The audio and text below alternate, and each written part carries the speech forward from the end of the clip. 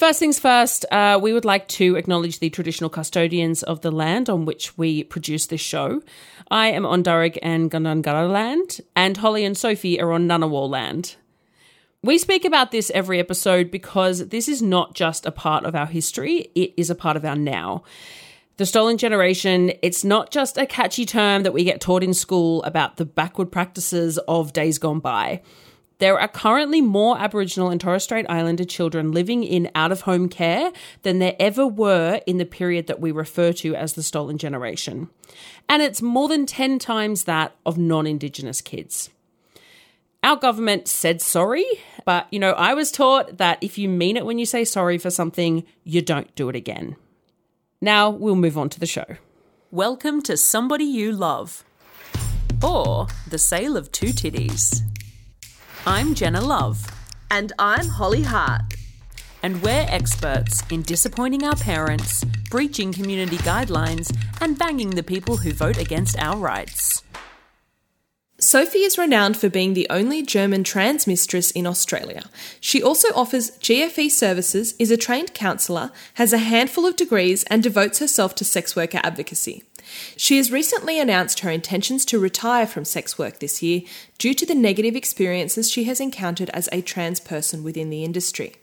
We've had gender diverse people on the show before, but thus far we haven't delved into the challenges unique to this community.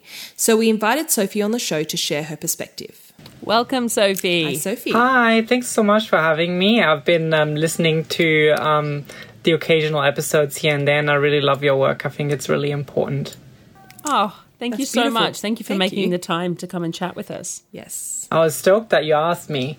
Oh, yay. Oh, that's so nice to hear. Yeah. Cool. No, we were very stoked that you agreed. We were excited. We thought we've had a range of people on the show, but we haven't delved into the challenges. And you raised on social media a few months ago some of the challenges that you've been facing. And it was a really emotional and really heartfelt post. And it just sort of struck a chord with us where we thought this is something we really need to understand. And it's a lot to ask somebody to give us their emotional labour in educating us and our listeners, but we hoped that would be an opportunity for us to learn, and we appreciate you sharing that with us.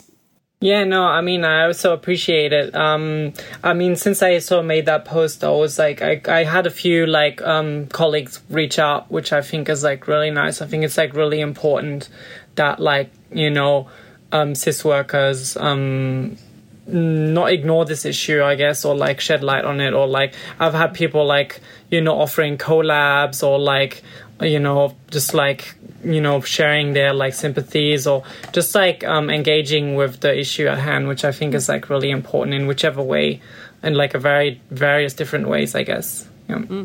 Yeah, I think it's tricky because we so often don't see all of these issues that people in the industry face because, from a marketing perspective, it's really hard to put it out there, right? It's really hard to post on your Twitter that's hey, I'm sexy, come have sex with me, going, actually, I face a lot of discrimination all the time and things are not rosy. It's not very sexy, is it? Yeah, that's actually a core issue that you touch on because especially for trans sex workers, we're sort of often expected to be sexual in a certain way. It's then very hard to be actually, this is not how I like having sex. That's a particularly pronounced problem for trans femme people who are expected to have sex a certain way because it's client fantasy that they specifically top them. Mm-hmm. Whereas there's a lot of trans femme folks, I mean myself included, for whom it's not necessarily the most enjoyable thing to do. Of course. So let's go back to the beginning. Can you share with us your sex working backstory? So particularly maybe how you got started and your experience as a trans person and your beginnings in the industry. Yeah, so my beginnings in the industry is I guess somewhat unconventional because I used to actually research sex work as a trans person. So when as a trans person, I was always interested in I guess part of my research was like engaging with parts of the trans community that people don't often engage in. And there's like a lot of like, I guess, sex work phobia in like queer circles, in queer communities, where like, you know, it's like this part of the trans community that we like often don't talk about, or, you know, within the broader queer community, but also within the trans community. So like, but like as a trans person, I thought it was always very strange that we like never spoke about trans sex workers, because trans sex work is like such a huge part of being trans. There's a lot of, I mean, if you're a trans feminine person, you know, there's a very, very, very high likelihood that you have in some form or another engaged in sex work because of the economic marginalization and social marginalization that trans people face. So there's like this whole part of this community that I was a part of that wasn't really like spoken about. So I wanted, like, as a researcher, like, I'm actually like an anthropologist. So what we do is like we engage with like subcultures and communities, and I was like what we would call a partial insider. So like as a trans person, I was researching and doing work with trans people, but as a non-sex worker, I was like engaging with sex workers as like a non-sex worker. So it was like a very interesting position that I had, because obviously, like, you know, sex work advocacy is a lot of that is about having sex workers speak on their own behalf and like nothing about us without us. So I was always like in this kind of like strange situation where I was kind of like, you know, I was part of the trans community aspect, but I wasn't part of the sex community aspect.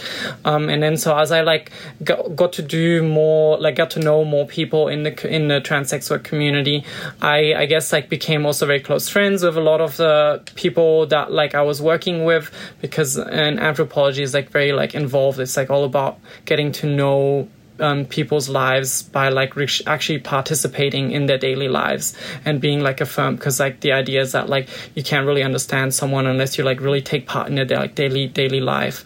And then like I guess like fast forward to cut the story short, after being like a PhD student for like, you know, 4 years or so, it's like a very like it's like a very exploitative industry.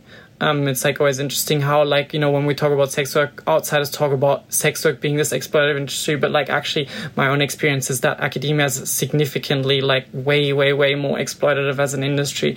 And I was basically just like really, really poor.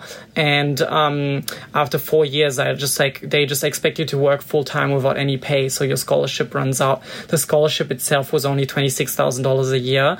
And I was like expected to, like, Australian dollars, and I was expected to live in the US on that income, which is like impossible when you live in LA, where like rents alone is like 4 digits usually, and that's like in the share housing.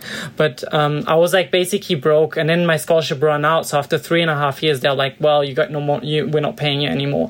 But it's like basically impossible to finish a PhD in 3.5 years, especially in anthropology. Yeah. So I was really, really broke, but I knew of all this theory of how to make money successfully as a sex worker, as a trans sex worker.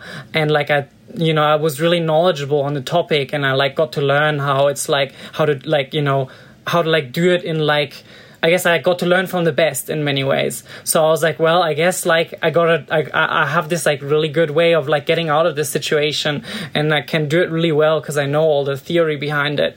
And it would also like enrich my own research and my own advocacy as well, because over time I'd like also become really like involved in like sex work advocacy, because in all the trans spaces that I was in, I'd always be talking about sex worker rights. So it was like kind of like one thing led to another, and it was kind of like a foregone logical conclusion for me to also do sex work. That's amazing. Yeah. Like you had done like full proper academic research before getting into it. The rest of us just sort of found a dick in our mouth and went, well, I guess we're doing it. Yeah, you were the most qualified entry sex worker that exists ever. Yes. Yeah, I'm just like a massive nerd. Everything that I ever like do, I always like spend way too long researching it before doing it. I think like there's also this like really interesting aspect that I think a lot of people don't talk about, especially when you're like a queer person. pornography specifically, and like also for trans people, is like often the first encounter that you have with that sort of minority status. Like the first time I like saw there was like trans like women in popular representations in popular culture, but they were all like kind of portrayals of like ridiculousness and like failed like womanhood. And there's like countless examples like of the in the 90s and early 2000s of like really harmful portrayals of trans women. But then there was trans pornography where you'd actually have trans feminine folks be like really attractive and really sexy. And it was kind of like for the first time that I'd come across like a trans person, a trans woman who's like, you know, desirable and like pretty, and it's like really encouraging to like see that it's like actually possible to, you know, be attractive and not just like a comedic failure at womanhood, you know. So there's like a lot of like personal like I think stakes in like everything that I do, and like in my research on trans sex work and like becoming a trans sex worker. So there's like, yeah, it's very like, it's like a very intimate kind of like journey for me as well. You offer DOM services as well as GFE. Would you say that it's an even split, or that one is more popular than the other? Yeah, so I originally started doing DOM stuff not because I was like a lifestyle kinkster or anything. I mean, I think a lot of folks who get into professional BDSM stuff have like, you know, have done it lifestyle for a while. For me, it was like a purely like pragmatic and economic decision.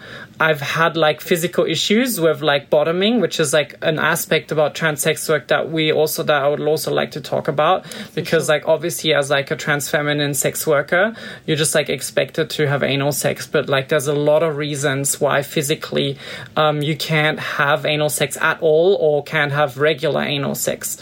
So it was like at the beginning like just like a very, very like pragmatic and economic decision to just like, you know, be a top and like in that space, like rather than just like branding myself like as just like a top, you'd like sort of like carve that identity out a little bit more. And it's kind of like a very like logical thing it was a very logical thing for me to creatively like turn that into like a sort of like, you know, very dominant kind of mistress personality.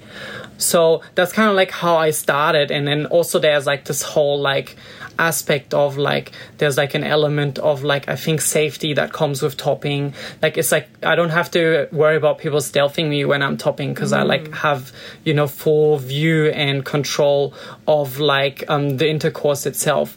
So there's like a lot of like I think, and you're like always on top and in control of the situation, and the clients that you see, they just like want to be submissive and they just sort of want to be little bitches basically. And I mean that's great. Like there's nothing wrong with being a little bitch, because that's also why I offer GFE services, because like I actually really enjoy that aspect. But like I think so initially when I was first getting into it, because it is like quite daunting getting into sex work, I was like, well, this is like I guess a very like safe way for me to get into it. But like over time, like I was like kind of getting really sick of it. So in terms of like the split for me, like it's really like 95% people asking for DOM services or for top services, like the differing degrees. Some people don't really care so much about the domination and latex aspect of it, but they just want you to top. And this is like a really key issue, I think, in trans sex work, is that like almost every single client that comes and sees you wants you to top. It's like it often seems like it's the only reason why they even come and see you and are interested in trans women, because if they just want to get laid, they could just like go and see a cis woman. So it's like it often feels like it's like the only sort of like you know, the only sort of contributing factor, or the only purpose that you have in this industry is just to be a top. And that's like, that can be like a really profoundly alienating space as a trans feminine person. And correct me if I'm wrong, I don't want to put words in your mouth, but presumably that's not going to help if you're feeling quite dysphoric about the body parts that you have? Yeah, I mean, so like dysphoria, like I guess like we should like sort of like I guess explain the term, but it's like I guess if you feeling a like discomfort within your own body, like in regards to your gender, a lot of like trans feminine folks, they don't necessarily feel dysphoric about topping or their genitalia, but it can become, for me personally, it like became very dysphoric because it was like kind of like all that people saw in me.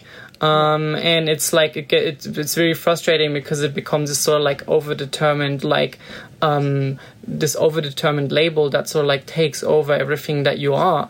Like people don't see me because like I'm a woman, people don't see me because I'm pretty, people like literally only care about the hard cock. And it's like, seriously, just go and see a male escort at that point, because it's like it's just like a really, really like reductive and like objectifying way of like thinking about me as a person.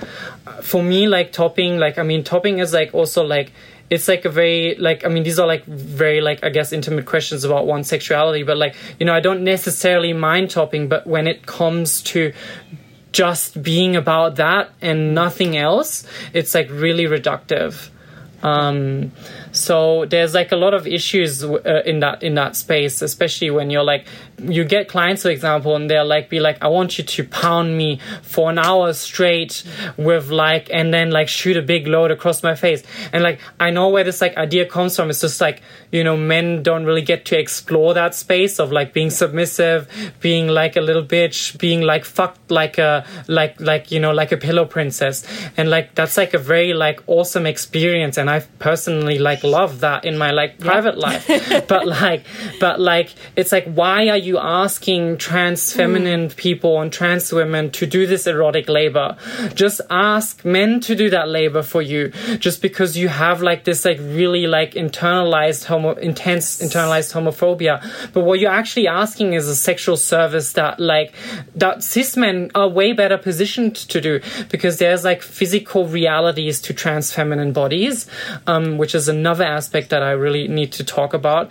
And that is that, you know, we can't have prolonged, or like I guess like it depends, but for trans feminine folks who are on HRT, which is like hormone replacement therapy, which means you take testosterone blockers and you take estrogen. So basically my estrogen levels and my testosterone levels are the same as that of a cis woman in my age.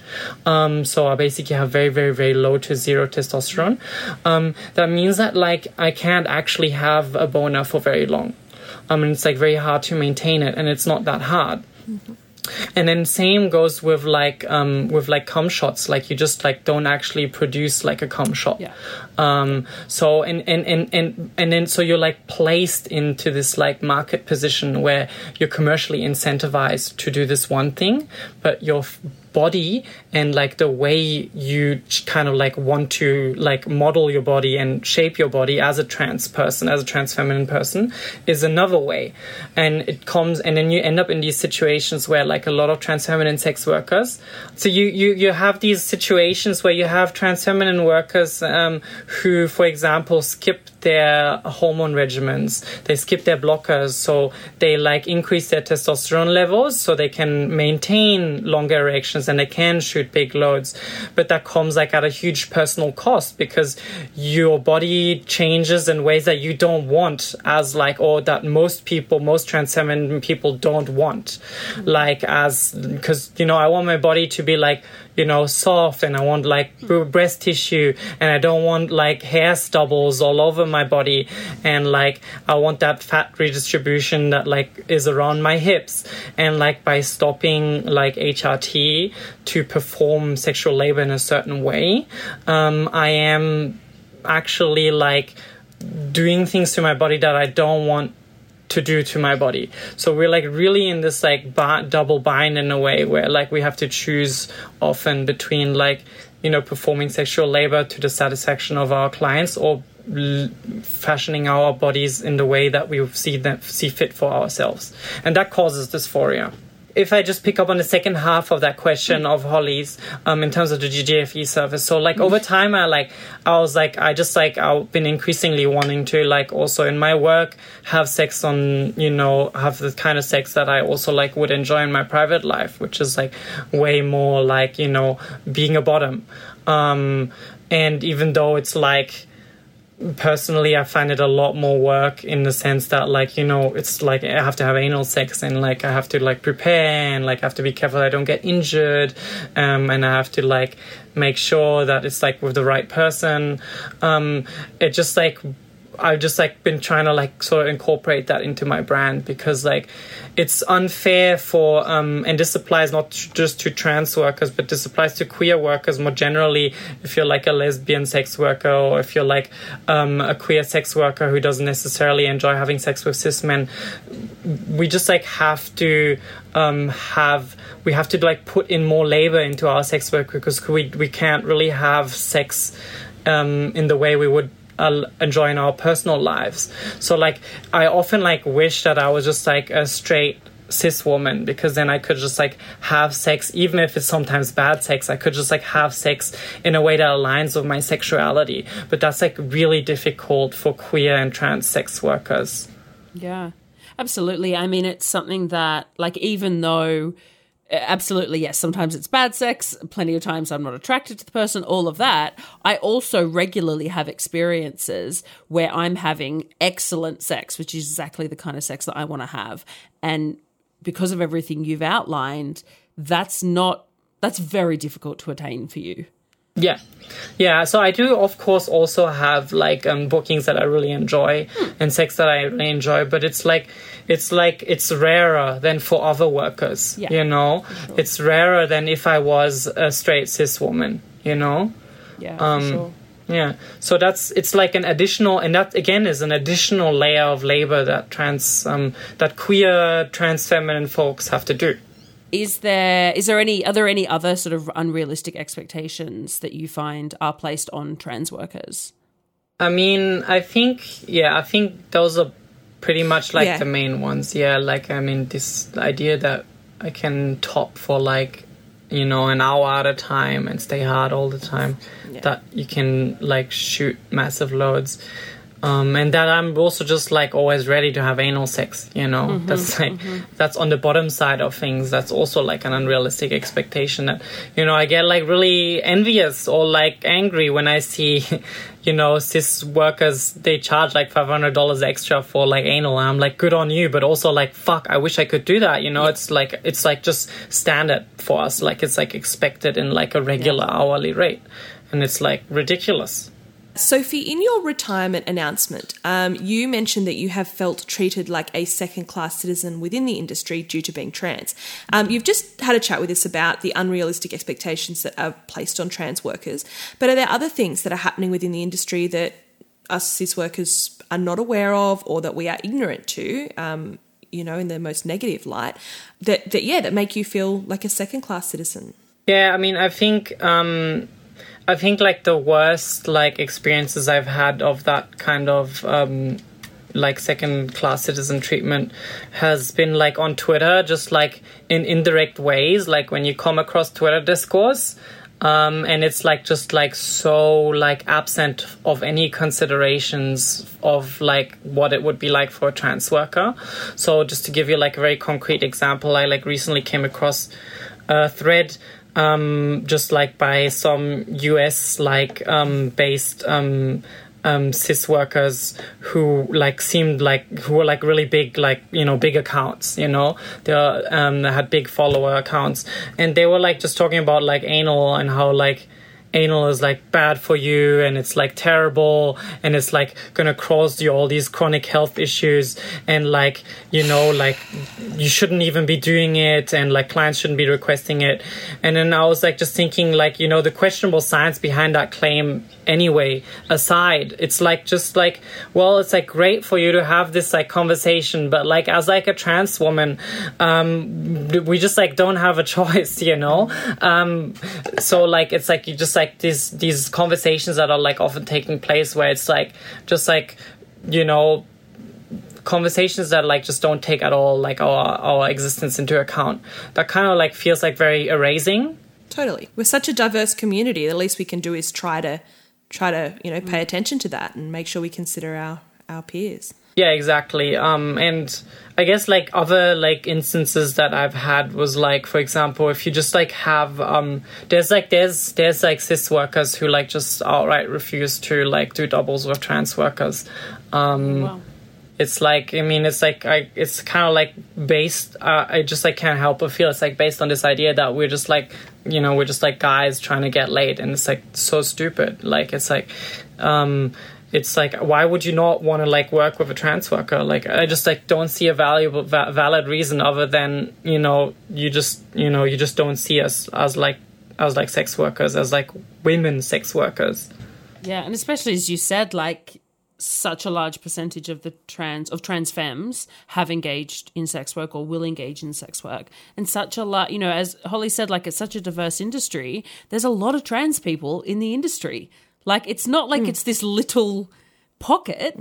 Like, we're all in it, man. And, you know, trans femmes are a big part of the industry. So it's pretty absurd to be just leaving you out. I mean, yeah. I think it's incredibly archaic to still be referring to sex workers as all women or all cis women. Like, I think that the assumption that we're all any one gender or any one identifier is wild, or that we were assigned any gender at birth or anything like that. The amount of sex workers that you just would never know any of their background or any of their personal demographics, I think assuming those things and just directing all of your attention to one tiny little segment of the community or only working with one little segment is really very strange. Yeah. I'm shook because just as a side note, I'm just going to show my ignorance here, but I just wasn't aware that it was such a large proportion. I know you haven't given us a number yet, but such a large proportion of trans femmes that do go into sex work. I guess I know that a lot that do, but I didn't know that it was such almost like a rite of passage. I didn't know there was so.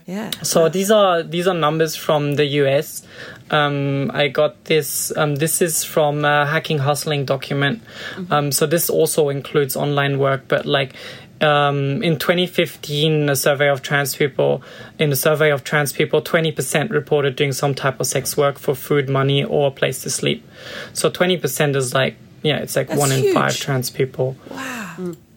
Yeah, awesome. So that, if you have a look in the show notes, there are some links to some info if you are interested in looking more into this.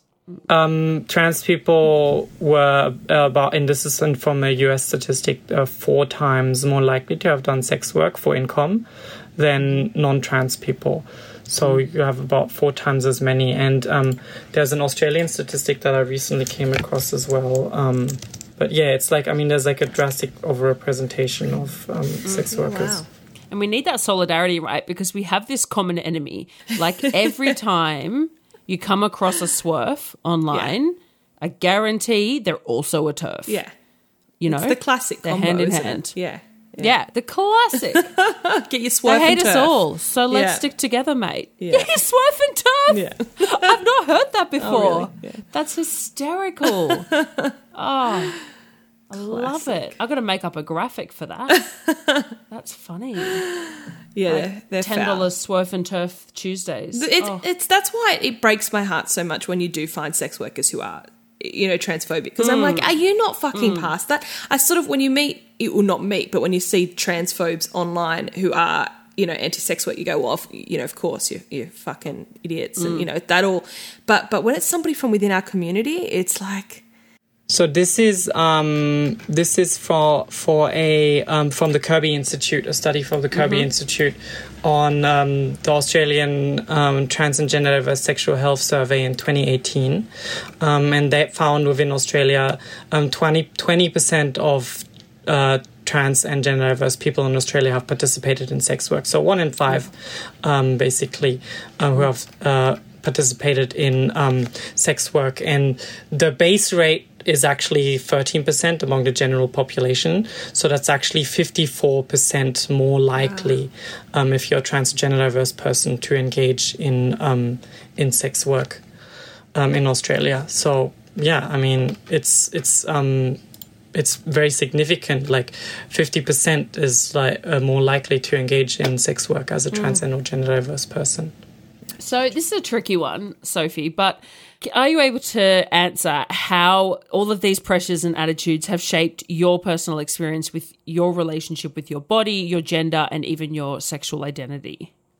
Yeah, so I think I've kind of like gone through like a bit of a process. I think there's like initially when I got into sex work, I found it was like a very positive journey.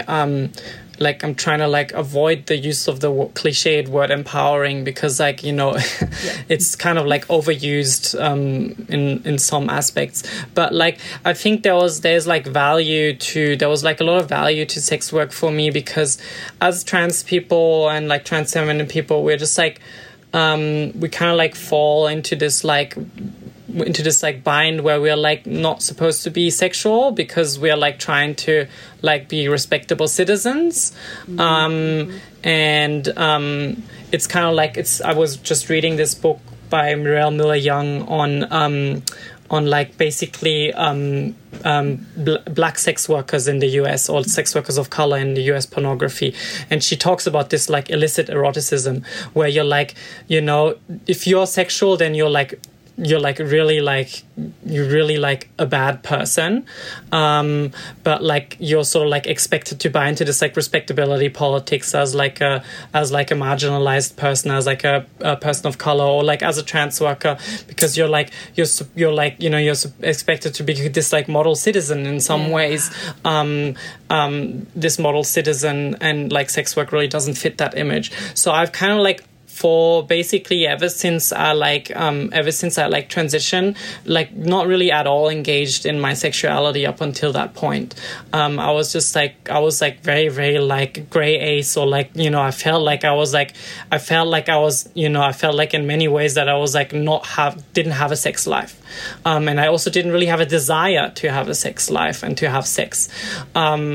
But getting into sex work, I guess, kind of like really helped me discover my sexuality in many ways, like discover what I liked, what I didn't like, and that I did actually also like having sex, which was like something that I wasn't really, because you also don't really know how to relate to your body because there isn't really like a blueprint for it other than like, you know, there is like pornography, but it's not really necessarily a realistic blueprint of how to like relate to your trans body as a trans person. So in many ways at the beginning I thought it was like a very, very like positive journey. I could like really experiment and find ways to like have pleasure with my body, and there's also an aspect of it, like, because when you like sort of open social media or engage in any sort of like media today, is like it's like always like trans people are like a problem, and you're sort of like kind of like it's like you just kind of like inadvertently internalize that like you're just like this sort of like, you know, this like problem, you're so just like this like abomination in a way, you know, like this really bad thing, and that really doesn't make you feel very good about your body and about yourself and your existence. So getting into sex work was kind of like flipped that on its head, because like all of a sudden I would have like all these people that like, you know, find me really attractive for like also problematic reasons, which I will like delve into now. But like it was like at first it was like really positive. I was like, wow, like I'm sexy, I'm hot, like, you know, look at me. And I think we all know that is like a very like that is something that like sex work can do for us. But then obviously like as time went on, I sort of like became like became more used to that sort of dynamic, and I started also seeing some of the problems in that dynamic. And it's like that most clients don't really necessarily like the way they make me feel is not necessarily like as a beautiful woman, but like they just are interested in me being trans, and specifically that means in like, you know, me having a penis. That's literally all they care about, and that's like way less empowering than I originally thought it would be. So I guess I kind of like gone through that sort of like journey, and I think a lot of like finding like a healthy space, or like not healthy, but like finding a good space in sex work for oneself is, I think, also like being able to like do it on your own terms, and I think there's like spaces like that, but it's very hard in full service work to find a space like that.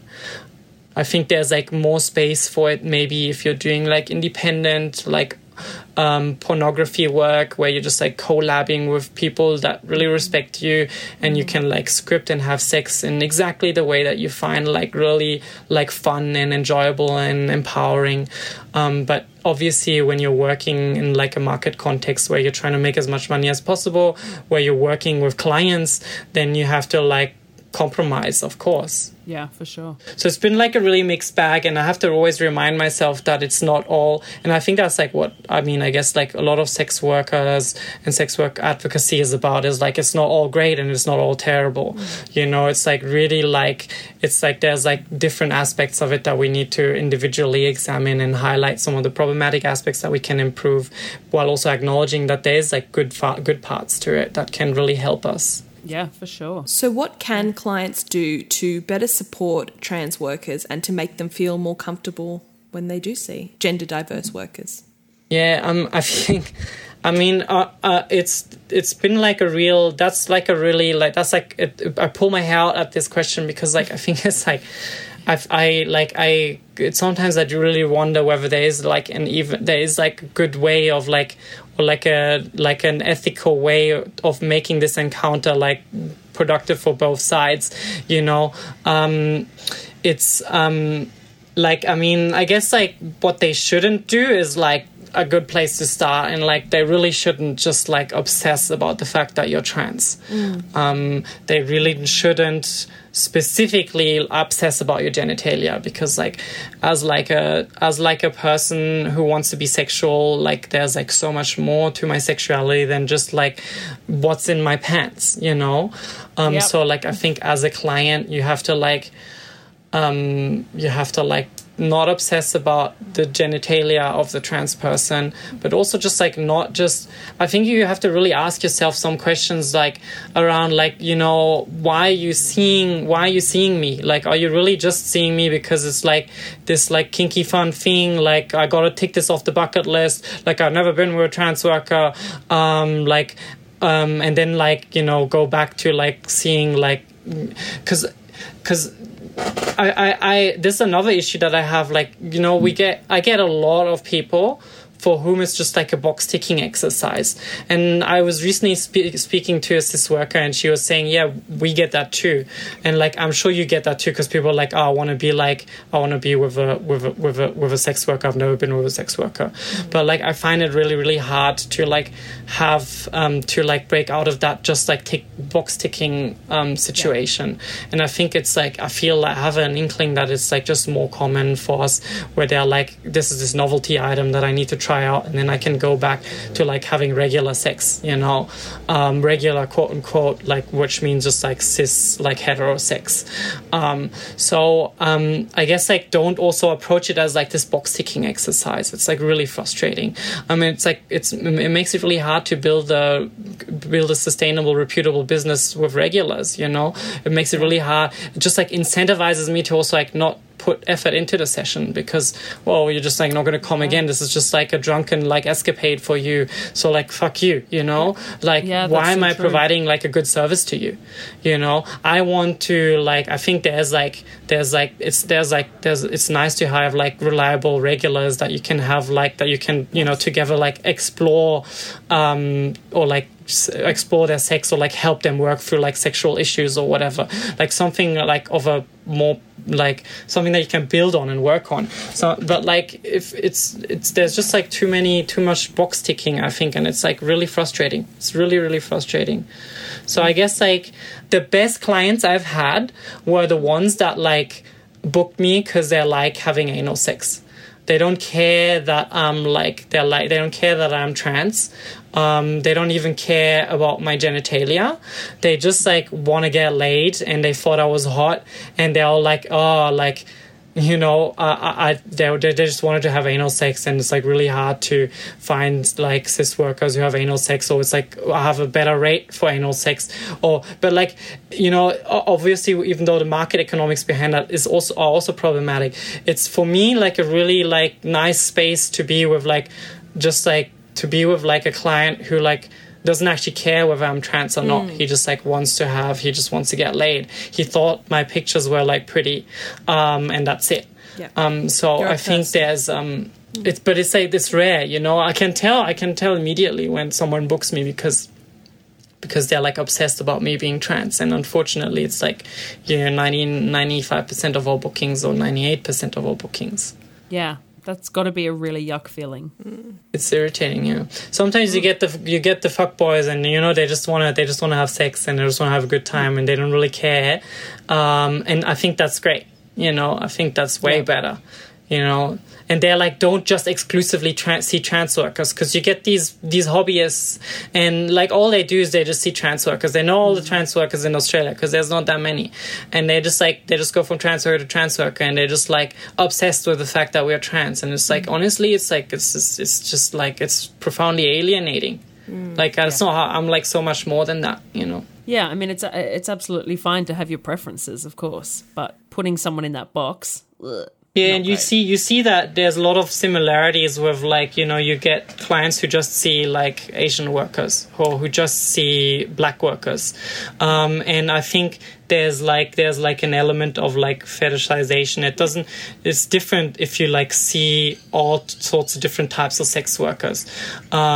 As opposed to if you only see this one particular type of sex worker, then I feel like you're really just like, I'm not saying the person, but if you just see Asian sex workers or if you just see black sex workers, it's like you have like a thing that you're like obsessed about, and I think you really need to like interrogate that, because like, you know, that's not really what, to me, intimacy is about. That's not really what sex is about. It really shouldn't be about, you know, this one thing that is like identity based. You should be able to have pleasure with anyone who's attractive to you. Yes. But like that attraction you have to interrogate, and if it feeds into and is like tied into these like, you know, structures of power and like these ideas of racism and like transphobia, then you're just like in a way perpetuating that violence. Well said. So another tricky one, I think, but what can peers do? So I guess cisgendered, basically, peers do to better support trans workers. So I think that there's a lot that peers can do, and I like just really cannot emphasize enough how important it is that peers do this. But like I've had peers hook me up with doubles, which is great because I get always paid way above my rate, because like cis rates are not always but often way higher or like consistently higher than trans rates. If like a cis peer who is like in the same like has like a similar branding and I has a similar following than I, they just like they charge more than me. And I just can't charge that much. So like hooking me up with doubles is like amazing. I love it. And then also asking for collabs. I had like cis workers like asking me to do like OnlyFans collabs, which is great because again, like you have like larger client bases. You have like a bigger pool of potential clients and a bigger demographic that you cater to, because unfortunately there's just like a whole bunch of like there's a whole bunch of men who just like would never give money to or see trans workers. So like my like reach like in terms of marketing is like limited compared to that of a cis worker. Like I can't get the same follower numbers than like a cis worker on Twitter. If you look at the top porn stars, you compare like the most famous 5 cis porn stars, they have way more than the most famous 5 trans porn stars in terms of followers. So just doing collabs, offering doubles with them, or talking about doubles, or suggesting doubles to your client. Like sometimes a lot of guys are like curious, but they'll be like, you know, they won't do it until like they're regular like cis worker suggests it to them. And then those are like in terms of work, but like in terms of advocacy, of course, you can also do so much more. Like whenever you see like some toxic Twitter thread where there's like some conversation about, like being face in or face out. It's like, yeah, well, think about the trans workers, and this also applies to other marginalized workers, queer workers, workers of color, who just like can't afford to like be face in, who can't afford to not have anal sex. Just like think of like who can't afford to just charge more, like that kind of stuff. Like think about us, think about marginalized workers when these conversations are happening. It's been really great for me to hear. I've heard some similar sentiments shared recently. When I first entered the industry, because I get a lot of clients who say, I'd really love to have a booking with a trans worker, but I'm a bit unsure. Like, would you do it with me? Exactly kind of what you said. Yeah. And early on, I contacted a bunch of trans workers, and I was less connected to the industry at this point, right? And asked about that, and a couple said no, but most of them just didn't get back to me. And I took that as being like, oh, okay, maybe that's not, maybe that's not the done thing and whatever. And incorrectly, I took it that way and then didn't try again for years. And now I'm like, no, that's not the case. I was probably going about it the wrong way or blah, or whatever. Yeah. And now I'm much more connected and I know a bunch of trans workers. I'm not just contacting them out of the blue. But yeah, I had this impression that wasn't wanted. And now I'm glad. I'm sure it isn't wanted from some people, but now I'm glad that I know that it's something that that you can do. Should do to the people. Yeah. I guess like speaking to that, I think you have to bear in mind that it's like a complex situation because you do have a lot of trans women and trans femme work, more like, trans women specifically who like insist on just like having straight sex with men. So there'll be like strict bottoms and they don't like working with other women. That's not, they don't like working with other trans women and they don't like working with other cis women. And that comes like, they're just like really, really straight.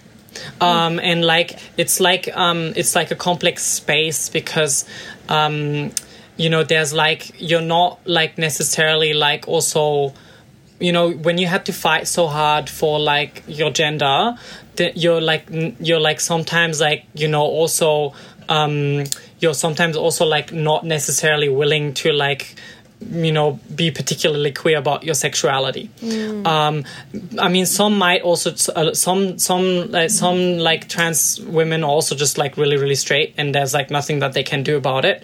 But like, just like cis women. But I think there's like an added layer of like, I guess like, I don't know how to call it, but like I guess like an added layer of like it's like a potentially triggering territory where like you don't want to be that person who is just like, oh, now I have to like top cis women as well. Like this is like what I was expected to do all my life before I transitioned. Like, I just like identify my gender because like one also informs the other. So like my gender is like so like firmly like set on womanhood that like I want to just have this very, very like cis, like heteronormative type of sex. Yeah, absolutely. And that was what I thought might have been the issue. But now I know that certainly can be an issue for some people, but it's not going to stop me from, reaching out and making the suggestion and putting it out there.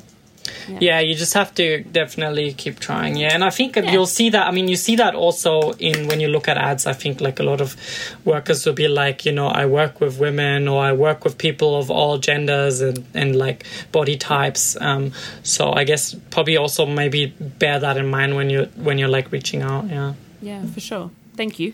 Just personal help for Jenna there.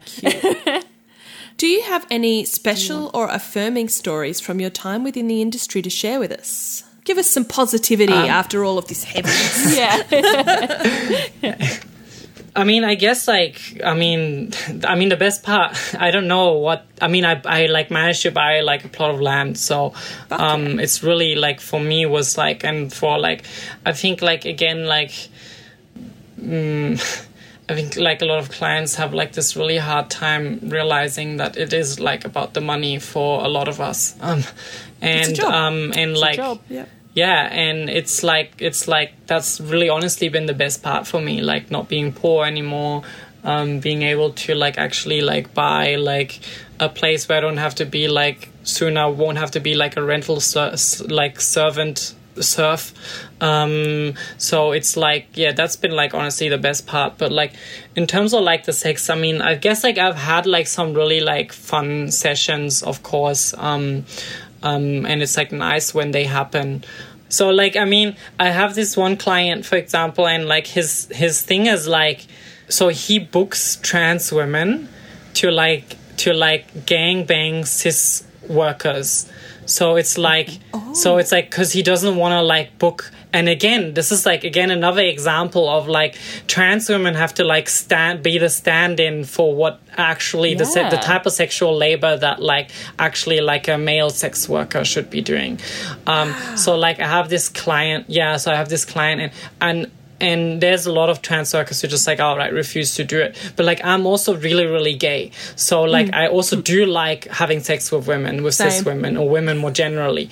So like I have this client and his whole thing is like, oh, like I want to like gangbang like a cis worker, like, and he like books 3 trans women and himself and then a cis worker, and like, and then like we like do a gangbang. That sounds fucking and it's fun. like, oh my god. yeah, it's like, I mean, I mean, it's, I'm wondering where my invite was, but it must have got lost in the mail. Or yeah, I mean, the sessions are always like really fun, and they're like, he's not a demanding client at all. Most of the time he likes watching, actually, so he just like sits there and watches and just joins in at the end.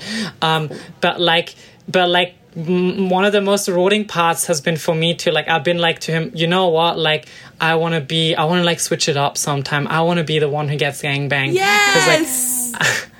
Because like I was like you know, I'm way more of like a bottom in my private life. And I was like, yeah, I want to be in that position. I want to switch it up. So I like just basically convinced him into like giving me like my like dream session where like I just like get porn star style gangbanged by like, you know, a bunch of dicks, and like that I'm like really excited about. It's like actually it's like happening. It's like hasn't happened yet, but like we're like sort of like locked it in, and Jenna like, and I and are both so and then jealous. I'm gonna get dominated by like a bunch of trans women, and there's also a cis worker there who's gonna dominate me too. So I get to finally like switch the roles, but it's like really so like fun when you're not this like doing this like stand-in for like male sex worker, you know, when you get to like have like, you know, you get to like just have sex that you really enjoy, you're having yourself in your private life. Like, I mean, it's not like I have gangbangs all the time in my private life. I mean, it's like really hard to hard to organize like a responsible, safe like gangbang. But it's like a really cool bucket list item to like tick off the list. I love that. Cool. Financial freedom and gangbangs. Good answer. Yeah. Yes. Yeah. Thanks for summarizing it. This. The term, the stand-in for a male sex worker is something I have never thought about. Yeah. You've really blown my mind with that. And I think that's huge. Yeah. That really needs unpacking. So, yeah.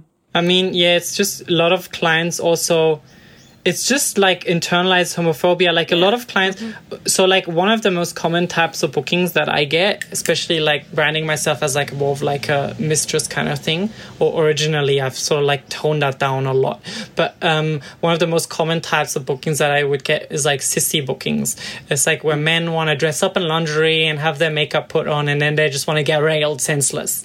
And like I get that feeling, but like it's like so problematic asking a trans woman to do this for you. And that's like the worst possible person to ask to do that. Yeah, it's like, I mean, like, in a way, it's like, I understand where you're, like, coming from, because there's just, like, there's, like, a lot of suppressed, like, sexuality in that sort of, like, fantasy. There's a lot of, like, queerness that you're not engaging with, and that you're engaging with in a, you know, reductive and, like, fetishizing and like problematic way. But like, because like, you know, womanhood is like not necessarily humiliating, but like a lot of these is just straight up not humiliating. Sorry, like putting academic talk on where I put qualifiers on everything. Yes. But like they sort of like want to explore like that subspace, that like space of being humiliated, that space of just being like a pillow princess, and you know, it's not necessarily a bad thing, but like, you know, the way you're doing it is like in this like really like annoying way for trans workers. You know, there's a lot of trans workers who are like, I don't do sissy bookings, you know, it's like unethical, I don't like doing them. Like I do them because I kind of see there's like a sort of like queer aspect to it. I try and like make them think more about their queerness and their queer sexuality, and like have them embrace their like, you know, sub side or feminine side or however you want to call it. So it's like, yeah, it's like it's problematic. Yeah, it's like it's a complex field of desire that you're trying to navigate. Yeah, wow. Just so much for demand for that as well, isn't there? Like I've never advertised anything like that. I've never marketed as anything but like boring vanilla cis girl. And I get so much sissying requests, and it comes up so often. Like it's a huge thing. So I mean, I can only imagine. It's. I'm just thinking about how much I get it. Yeah. And I'm not like, it obviously is massive. I get it all the time. Yeah. Honestly, and I really support cis workers branding themselves in a way that they're offering like strap-on sissification services, because please take that kind of label off me. Like I don't want to fucking do it. I'm so over it.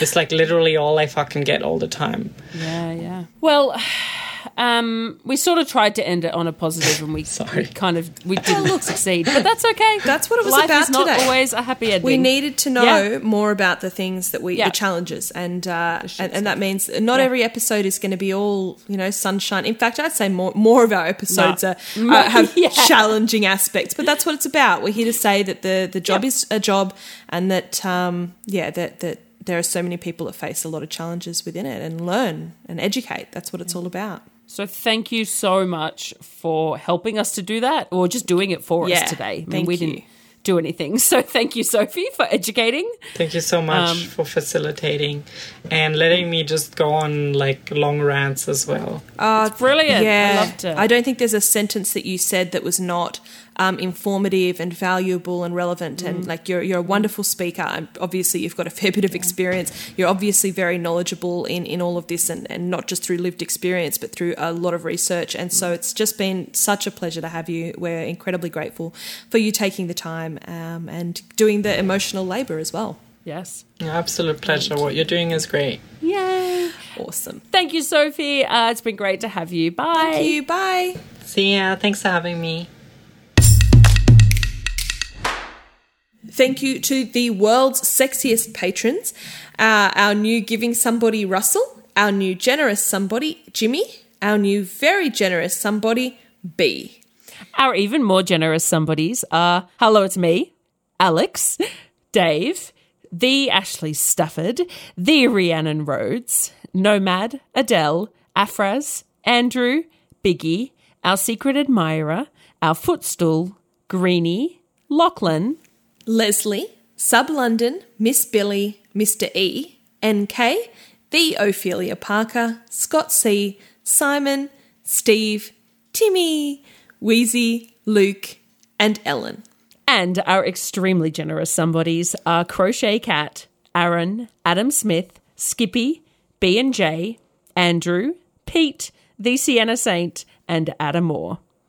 Thank you so much for your support, our lovely patrons, and thank you, whoever is still listening at this point of the episode, you completionist, you. Yeah, we love you. We know you're out there because you let us know when you find these little...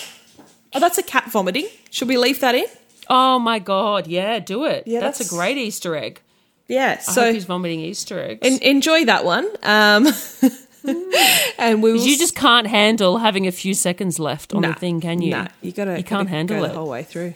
Oh, you just got to keep going. We're just going to... Corbin's dropping fur balls everywhere. It's really nice. Jeez. Yeah, well, he's got a lot of fur. Lovely. He's got a lot of fur. All right. He does. Love you guys. You better go deal with that. Bye. That was great. one of our best. Please look out for us on Twitter, Instagram, Facebook, and Patreon. Our name everywhere is Somebody You Pod, as in podcast. Our Patreon starts at just $3 a month, and you can get all of our episodes ad-free and a day early, plus bonus episodes, behind-the-scenes action, bloopers, and more. Thank you for taking the time to listen to the voices of sex workers. And remember, somebody you love might just be a sex worker.